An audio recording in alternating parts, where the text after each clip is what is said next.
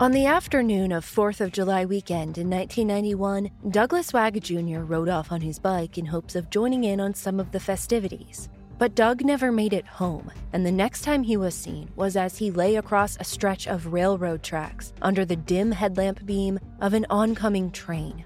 In this season of Counterclock, investigative journalist Delia D'Ambra is turning back the clock to dive into exactly how Doug died and how he ended up on the tracks so far from his home.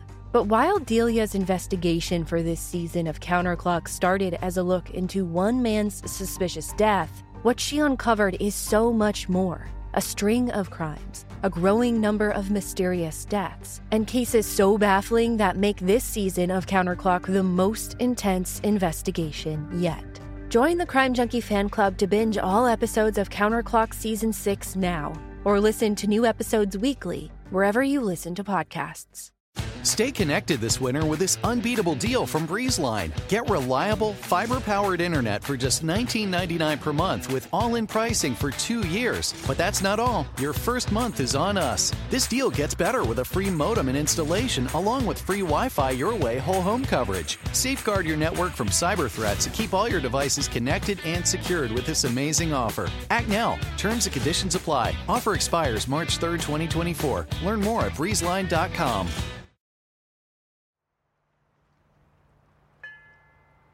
The most dangerous time for a woman in an abusive relationship is when she leaves. If you need help, call the National Domestic Violence Hotline at 1-800-799-SAFE or visit thehotline.org. It was described as one of Vermont's most frustrating cold cases. A dedicated mother and beloved school teacher disappeared in November of 1979 with nothing but a smashed-up vehicle and a strange handwritten note left behind. When her ex-boyfriend disappeared a month later, too, authorities had 2 people to track down. One they presumed to be dead, and the other they suspected of causing her death. The search for Frank Malinowski would become a cross-country event, tracking aliases and addresses out west until finally, a dedicated detective and a new state's attorney saw eye to eye on what needed to be done in the case, what needed to be done for Judy and her family. If you haven't listened to the first episode in this 2-part series, start there with the disappearance of Judith Leo-Coneys. It's linked in the show notes for you. I'm Kylie Lowe, and Judith Leo-Coneys' story continues on Dark Down East.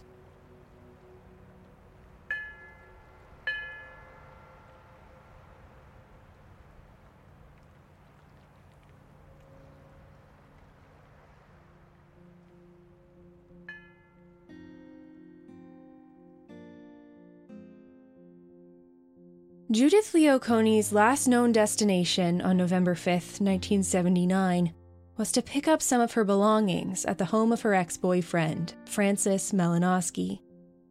Francis, called Frank, didn't have much of an alibi for that morning. He never showed up for work at the Burlington school system, and when asked, he told police he spent the day walking around the woods and shooting birds. Frank's movements on that day put him in the same town where Judy's red Volkswagen Beetle would later be recovered. An FBI handwriting expert said that the handwritten note found on Judith's car was likely written by Francis Malinowski. When police caught up to Frank to speak with him on the day Judy disappeared, he was wearing a torn-down jacket. Detectives would later find feathers in Judy's abandoned car. With the search for Judith intensifying and the heat turning up on Frank, he put his kids on a bus to their grandparents' house, signed away the rights to his property in Vermont, cleaned out his bank accounts, and vanished. Gone. And yet, it didn't matter that all the evidence uncovered in the decade-long investigation pointed to one singular suspect.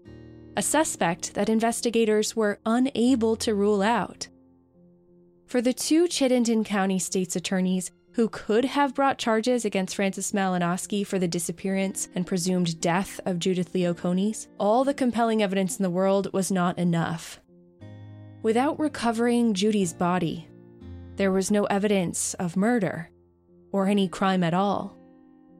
State's attorney Kevin Bradley told the Rutland Daily Herald that they didn't charge Frank because he couldn't disprove that the two of them, Frank and Judy, didn't just take off together.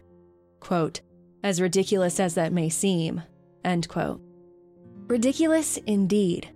A loving mother of a toddler son, a dedicated teacher, not to mention she'd broken up with Frank and was dating someone new.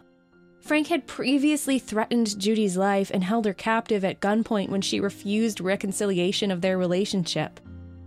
Running off together seemed like the least likely of scenarios. But if they couldn't prove it wrong, it remained a snag in the state's case against their prime suspect. And so the case stalled. No body, no crime, no charges, no arrest. That was that. But the new detective assigned to her case did not roll over and give up. Detective Sergeant Leo Blaze had become an absolute hound dog about Judy's case, saying in the Rutland Daily Herald, quote, "I'm a pain in the ass when I'm on something. I keep bugging people. I have my style. I documented everything, interviewed everyone I could, even a cab driver who picked up Malinowski the day of the murder and had since moved to Singapore," end quote. His dedication proved to be exactly what the case needed to finally move forward after so many years sitting stagnant. Detective Sergeant Leo Blaze finally found the man who'd been evading detection since that day he put his kids on a bus to Grandma and Grandpa's house. Leo Blaze found Frank Malinowski.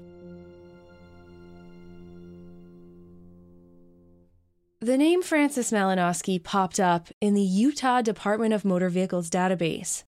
It seemed Frank had tried to get a driver's license in Salt Lake City at one point during his travels. Detective Blaze was on the first flight out west, quietly arriving in Utah so as to not spook Frank into running. But Frank was already long gone. No sign of him in Utah. Still, it was the first sign of Frank since he took off in late November of 1979. Surely following his trail, tracking him down, and having a conversation with the man would be top priority. I mean, he'd been on the lam for years following the mysterious disappearance of his ex-girlfriend. You'd assume that authorities would at least want to ask him why. But that wasn't the case. Prosecutors appeared disinterested in tracking him down. They reasoned that Frank was unhelpful during his 3 interviews as part of the original investigation. He lawyered up and didn't answer a single question. Former State's Attorney Keller said that if Frank retained a lawyer the first time around, it was reasonable to assume he'd retain one again. The case is in limbo right now, Detective Leo Blaze told the Rutland Daily Herald. Quote, "It is up to the prosecutor as to what should and shouldn't be done." End quote. The case standing in limbo meant much more than just an investigative holdup. The lives of Judy's family were in a continuous loop of wondering what happened, where she was, and if they'd ever get her back. Judy's mother, Patricia, said in 1989 that she believed Frank Malinowski murdered her daughter. Quote, "I live with this morning, night, and noon. We wish the state would do something. Either they are going to get this guy, or they aren't." End quote. Despite the years of waiting with no action in the case, there was hope on the horizon for Judy, her family, and the investigation. It came when State's Attorney Kevin Bradley resigned in 1989. William Sorrell heard the warning loud and clear. As the newly appointed Chittenden County State's Attorney, Sorrell had a lot of people to answer to, but one name in particular kept coming up. The words echoed, "You'd better deal with Leo Blaze on that Malinowski case." Detective Sergeant Leo Blaze had been waiting for the moment when the governor would appoint a new state's attorney following Kevin Bradley's resignation. Both Bradley and the state's attorney before him refused to bring charges against the primary suspect in the disappearance and presumed death of Judith Leo-Coneys. Blaze hoped that William Sorrell would finally be the prosecutor, as he said, with enough guts to get it done. Knowing the pressure from Blaze was coming, William Sorrell didn't even wait for his swearing in to take a look at the case file. In 1989, he opened up the first folder covering the years of work by Blaise and the detectives before him. At very first glance, Sorrell was stunned. He brought the file with him as he accompanied his wife on a business trip to Washington, D.C. The Boston Globe wrote that Sorrell pored over the pages of the case file while sitting at the Library of Congress, scribbling more than 30 pages of notes. It was among the most complete case files he'd reviewed in his career. When he was finished, Sorrell had 3 words for Blaise: "Go for it."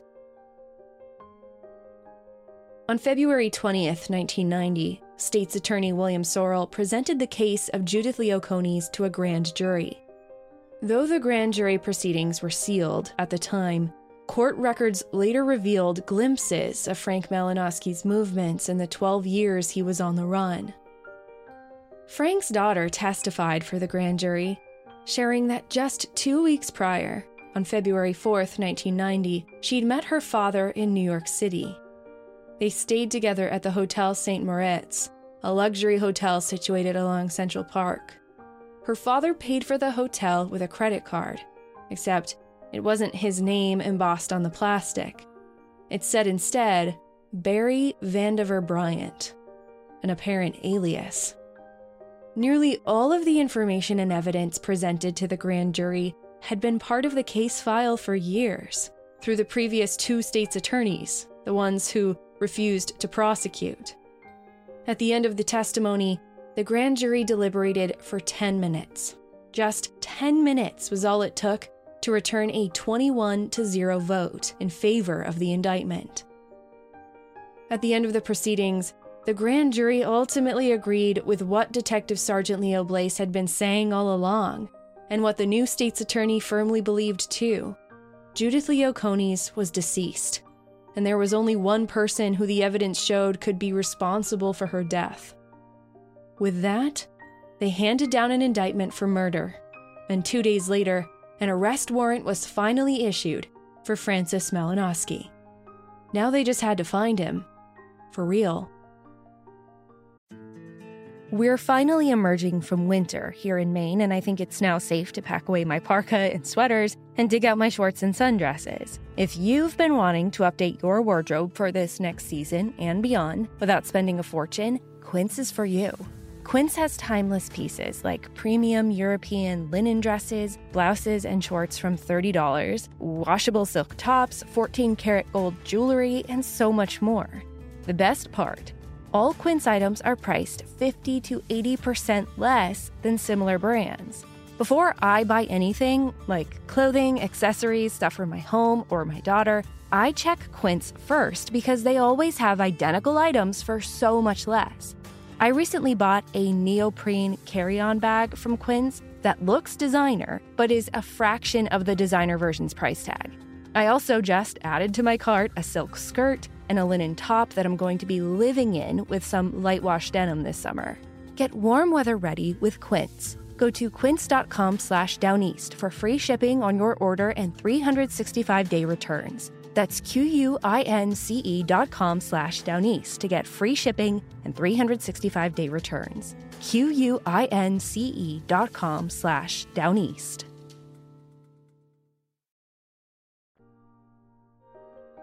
Barry Vandiver Bryant, knowing that Frank Malinowski was likely using an alias, or several, to remain undetected during his years on the run, was a huge help in furthering the search for the man now charged with the slaying of Judy Leo-Coneys.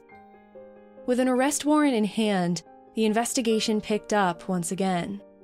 According to a piece by Michael Connolly for the Los Angeles Times, investigators, including Detective Leo Blaise, tracked the name of Frank's alias to 4 private mailboxes in the San Fernando Valley in Hollywood, California.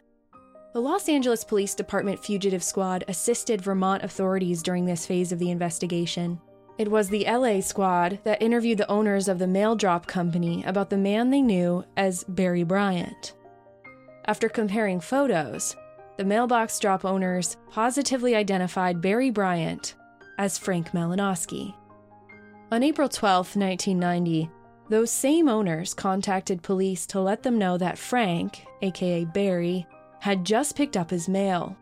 FBI agents and police descended on the building located on Ventura Boulevard in Woodland Hills, but Frank was out of sight by the time they arrived.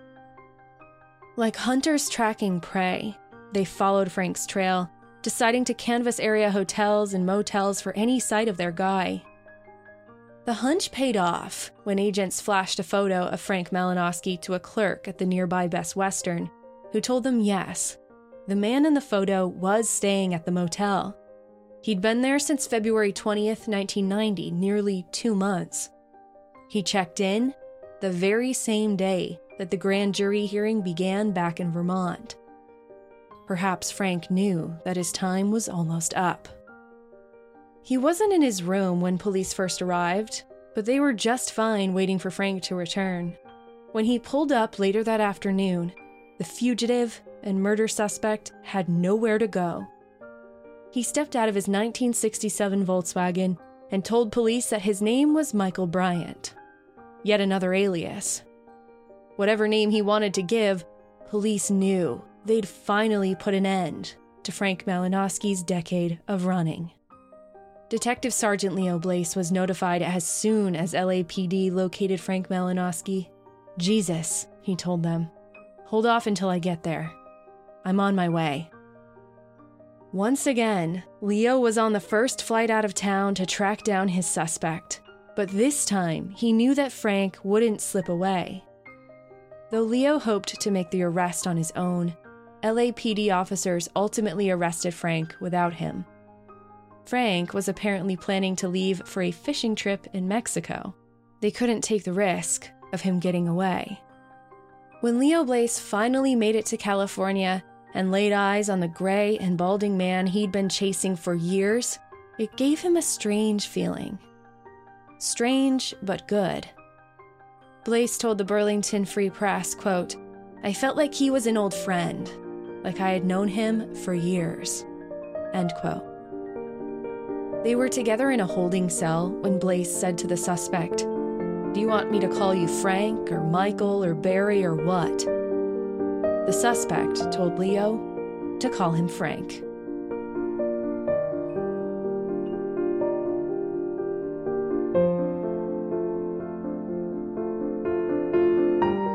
The arrest stirred the Woodland Hills neighborhood.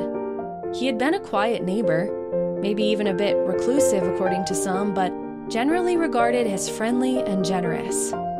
44-year-old Michael Bryant was just another guy living alone with his pet Doberman in the Woodland Hills neighborhood of Los Angeles, California.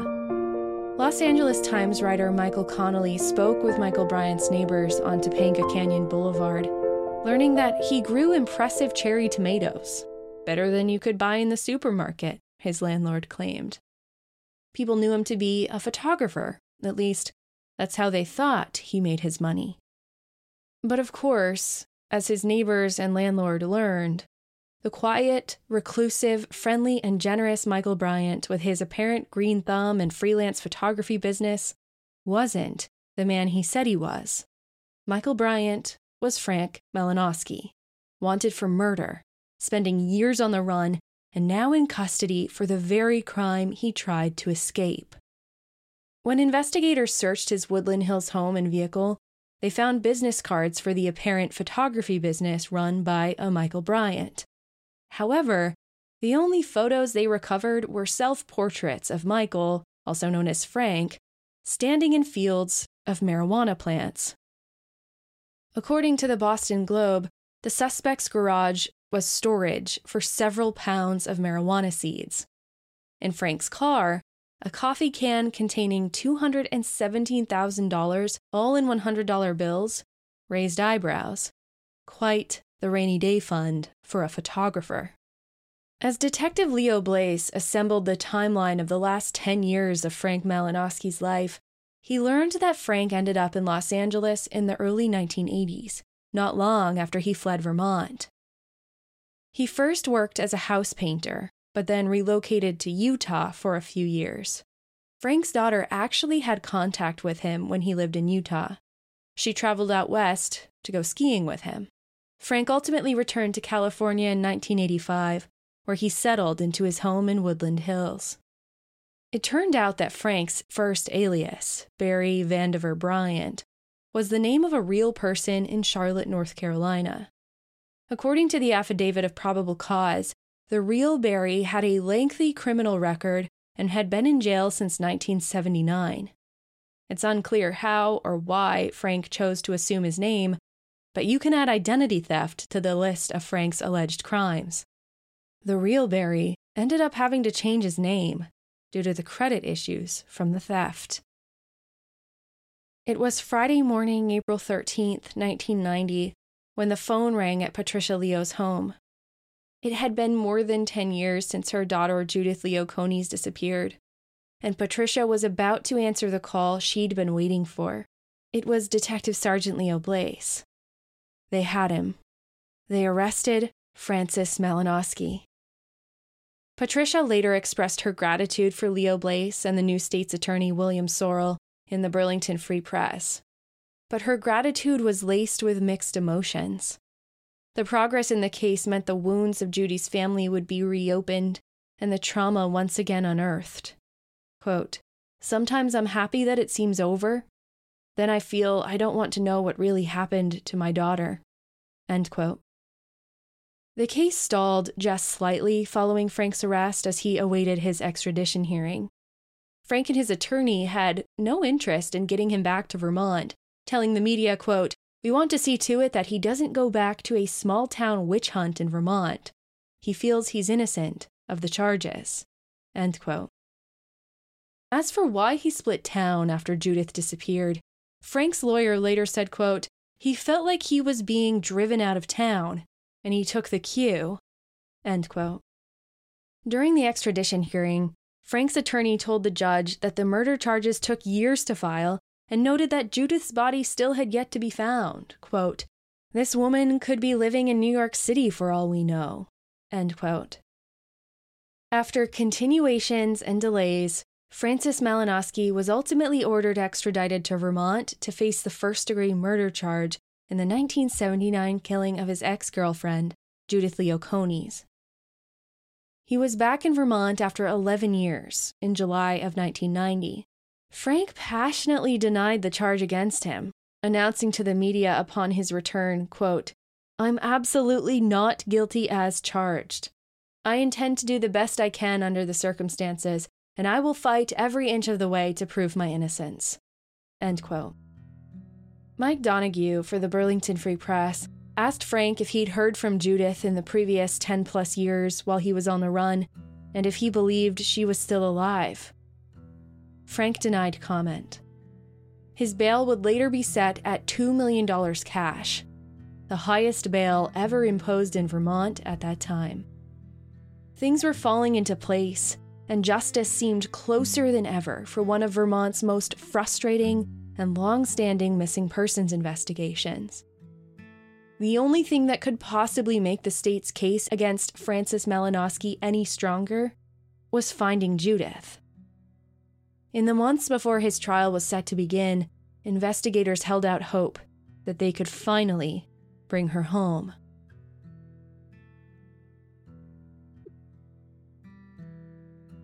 On Monday, November 19th, 1990, 11 years and 14 days after Judith Leo-Coneys disappeared, local Burlington, Vermont news station WCAX-TV had their cameras rolling at a scene in the Cabot, Vermont woods. Vermont State Police asked the station not to broadcast the footage for fear of jeopardizing an ongoing investigation. Without airing what they captured on film, the TV station still described what they were seeing. It was a dig site, and WCAX-TV said that they were quite certain a body was found. Unconfirmed reports claimed that the body belonged to a missing woman who hadn't been seen in 11 years, and that the man accused of killing her led police to the burial site, where she'd been concealed for over a decade. Chittenden County State's attorney would not comment on the dig in the Cabot Woods, whether a body had been recovered or any other details.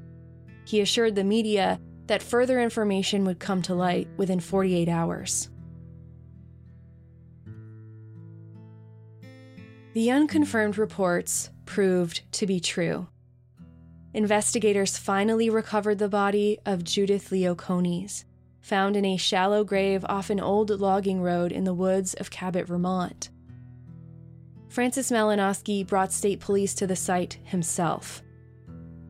Though State's Attorney William Sorrell would not comment on Frank's apparent cooperation with the investigation, Judith's family spoke publicly about the circumstances that led to the recovery of her remains. Judith's father, Roy Leo, spoke to Brian Pfeiffer of the Rutland Daily Herald, saying that there was a plea agreement reached between Frank and the state.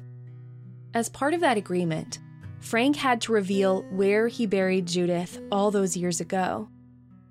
Roy said in an interview, quote, "He took them to the site, but he couldn't find the spot where he buried her.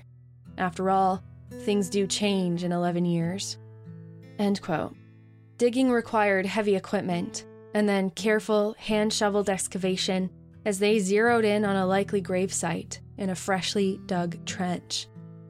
It was Leo Blaze who spotted something in the dirt that looked like a ripple, a plastic bag. Water was pooling into the trench as he knelt down for a closer look. He described the moment in the Rutland Daily Herald, thinking to himself, quote, "Do I really want to be the one to find her?" And then instincts took over, and I reached down, and there she was. End quote.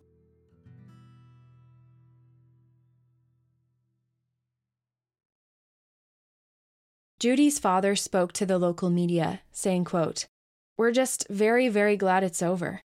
We just want to give her a Christian burial." End quote. They would have that opportunity, just as soon as the plea agreement was accepted for a new charge: manslaughter, not murder. As part of the plea agreement, Frank had to bring authorities to Judith's body, which he'd done on November 19th. He also had to pen a formal confession of the crime. Despite his many claims of innocence, Frank finally admitted to knowing Judy was dead all those years, but he stopped short of truly claiming responsibility.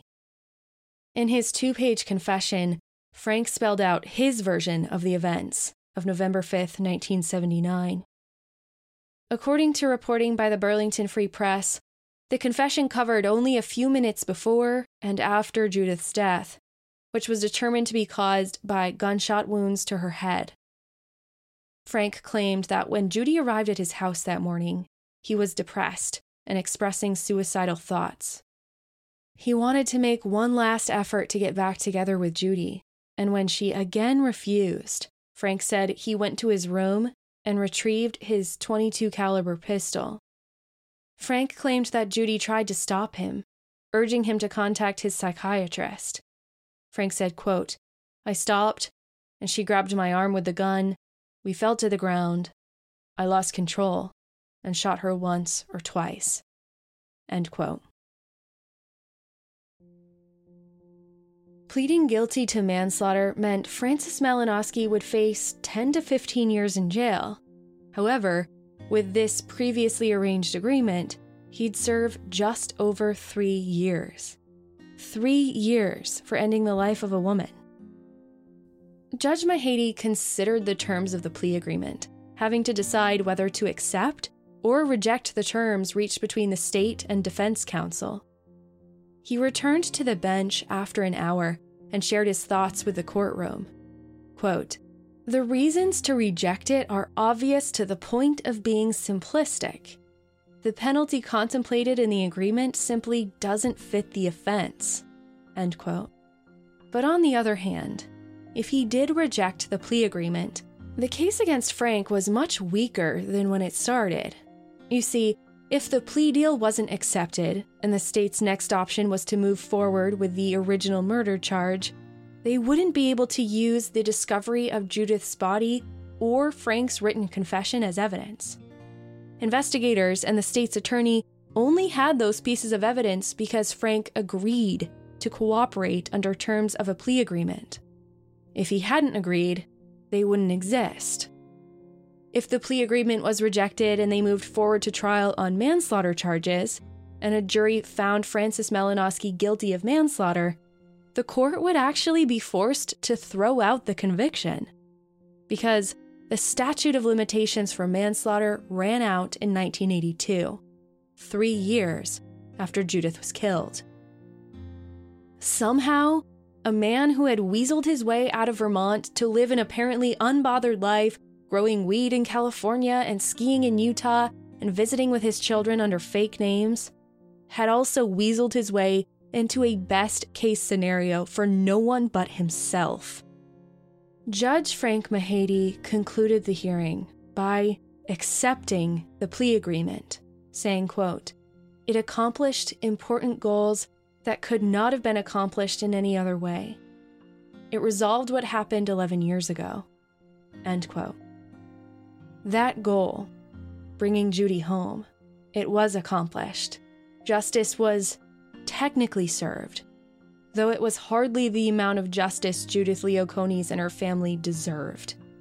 The Rutland Daily Herald, in their 1990 Vermonter of the Year feature story about Detective Sergeant Leo Blaise, wrote that Blaise sat at the back of the courtroom as the judge accepted the plea bargain reached between the state and Frank's defense attorneys. Leo Blaise cried openly, sobbing into his hands. Just 3 years for the man who'd spent over 3 times that on the run, leaving unanswered questions and broken families and a slain woman behind him, as if nothing ever happened. Leo Blaise felt it was hardly the just punishment for what Judy and her family had been through. Judith's mother, Patricia, reacted to the conclusion of the case, telling the Bennington Banner, quote, "I'm still angry that someone can kill somebody with 2 bullets in the back of the head and throw her body in a plastic bag and only get 3 years. It's just not right." End quote.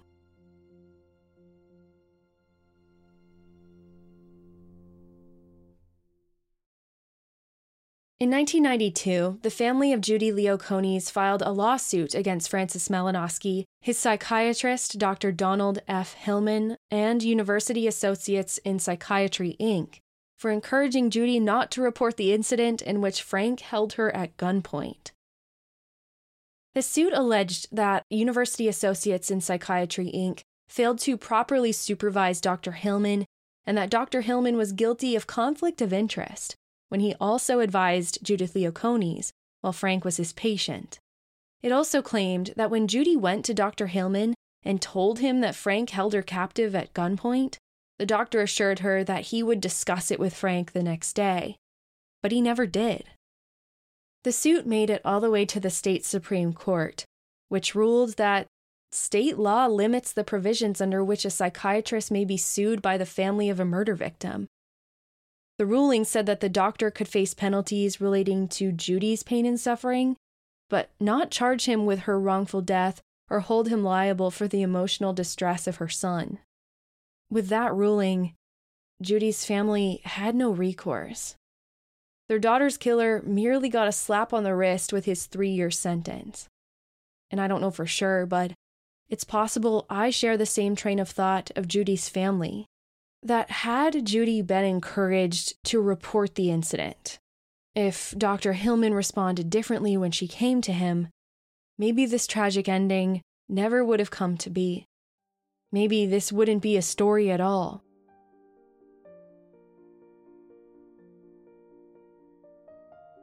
When his 3 years in prison were up, Frank Malinowski had another phase of his sentence to serve, including probation and 1,000 hours of community service.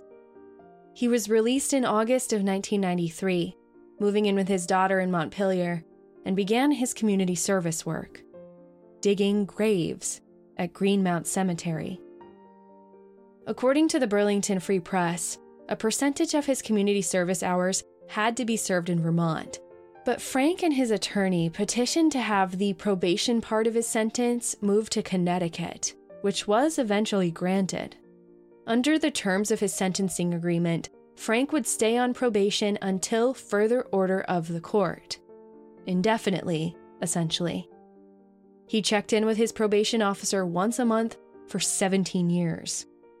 And he apparently started to get tired of it.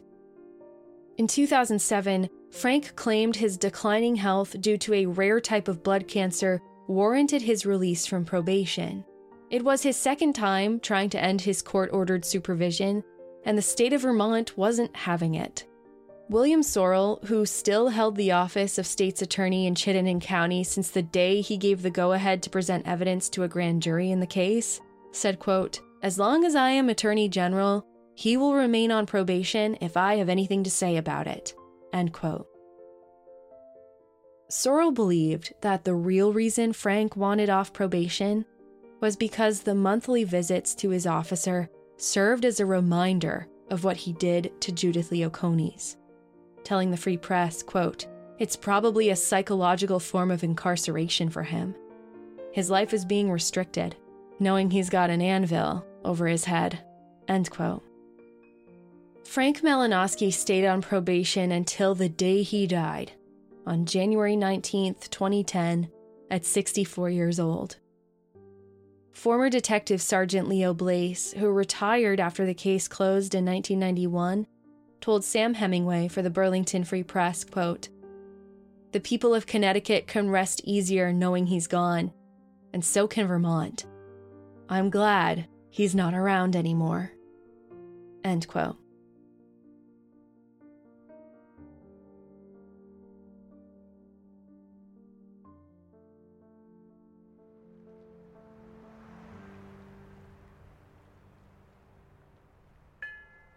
In May of 1991, Judith Leo-Coneys was finally laid to rest in a family plot in Maine with the Christian burial her family had always wanted to give her.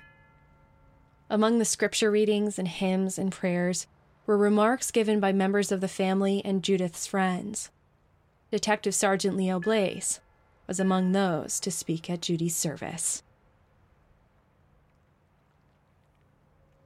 In memory of Judith Leo-Coneys, and the thousands of women whose lives are stolen by intimate partner violence each year, Dark Down East has made a donation to the Vermont Network Against Domestic and Sexual Violence.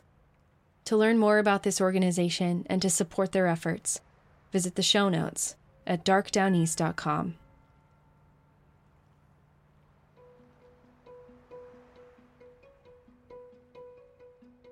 Thank you for listening to Dark Down East. Sources for this episode include reporting by Mike Donoghue for the Burlington Free Press, Margot Howland and Elizabeth Slater for the Rutland Daily Herald, staff reporters at the Times-Argus, and more. All sources are listed and linked at darkdowneast.com so you can do some more digging of your own. This week for Missing New England, I want to bring your attention to the case of Mary E. Reed. Mary E. Reed was last seen at about 11 a.m. on Friday, March 25th, 2022, in her home in Searsburg, Vermont. She is about 5 feet 4 inches tall, 110 pounds, and has blue eyes and sandy hair. She was last seen wearing a red and black flannel jacket, blue jeans, and black and gold Puma sneakers. She was reported missing the next day on Saturday, March 26th. State police encourage anyone with information that might aid the investigation to call the Shaftesbury Barracks at 1-802-442-5421. Tips may also be submitted anonymously online. More information for reporting information in this case and other missing persons cases, it's available at darkdowneast.com/missing. Thank you for supporting this show and allowing me to do what I do. I'm honored to use this platform for the families and friends who have lost their loved ones, and for those who are still searching for answers in cold missing persons and homicide cases. I'm not about to let their names or their stories get lost with time. I'm Kylie Lowe, and this is Dark Down East.